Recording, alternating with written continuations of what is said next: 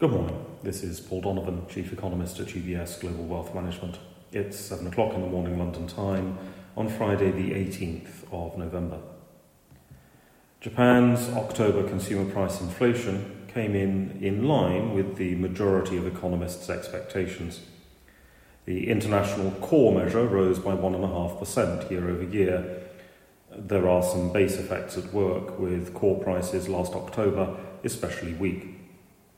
Japan doesn't have the level of domestic demand that would appear to assist with profit margin expansion, so the broader inflation story of the US, UK and Europe, which is being driven by profits, is not replicated here. The UK did have broader demand in recent months, but the October retail sales data saw very limited improvements in the ex-fuel sales. The numbers overall were weaker than expected. The October data encompasses the market debacle of the Truss government's fiscal policies, and that led to additional negative news headlines.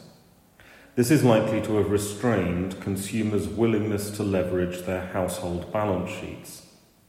Because UK consumers have little to no pay bargaining power, limiting leverage means that consumer spending is then constrained by the negative real disposable income growth.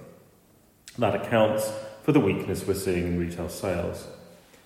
Yesterday's budget underscores the complete rejection of the Truss government's policies, Chancellor Hunt declaring the government could not borrow its way to growth, when of course that's just what the Truss government was trying to do. The United States has existing home sales data today, following some mixed data on housing starts and building permits. There were some positive revisions to yesterday's numbers that offset the headline weakness. The housing sector in the States is obviously interest rate sensitive, and the relentless hike mentality of Fed Chair Powell has wreaked havoc in this area of the economy.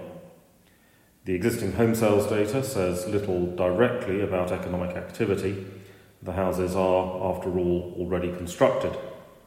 The concern here is with the indirect effects, namely what happens to related demand like furniture demand, and whether weaker house prices cause negative wealth effects leading to consumers cutting back on leverage and increasing savings.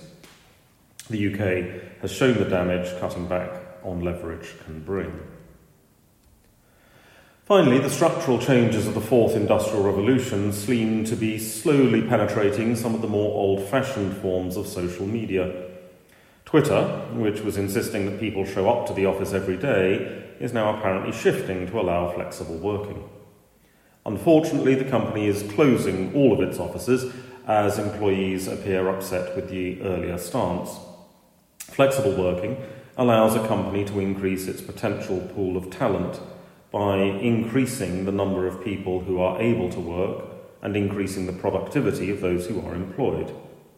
Essentially, flexible working, reverting to the normal pattern of working that existed before the first industrial revolution, improves the efficiency of using an economy's capital and labour resources.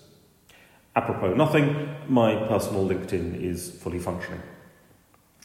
That's all for today.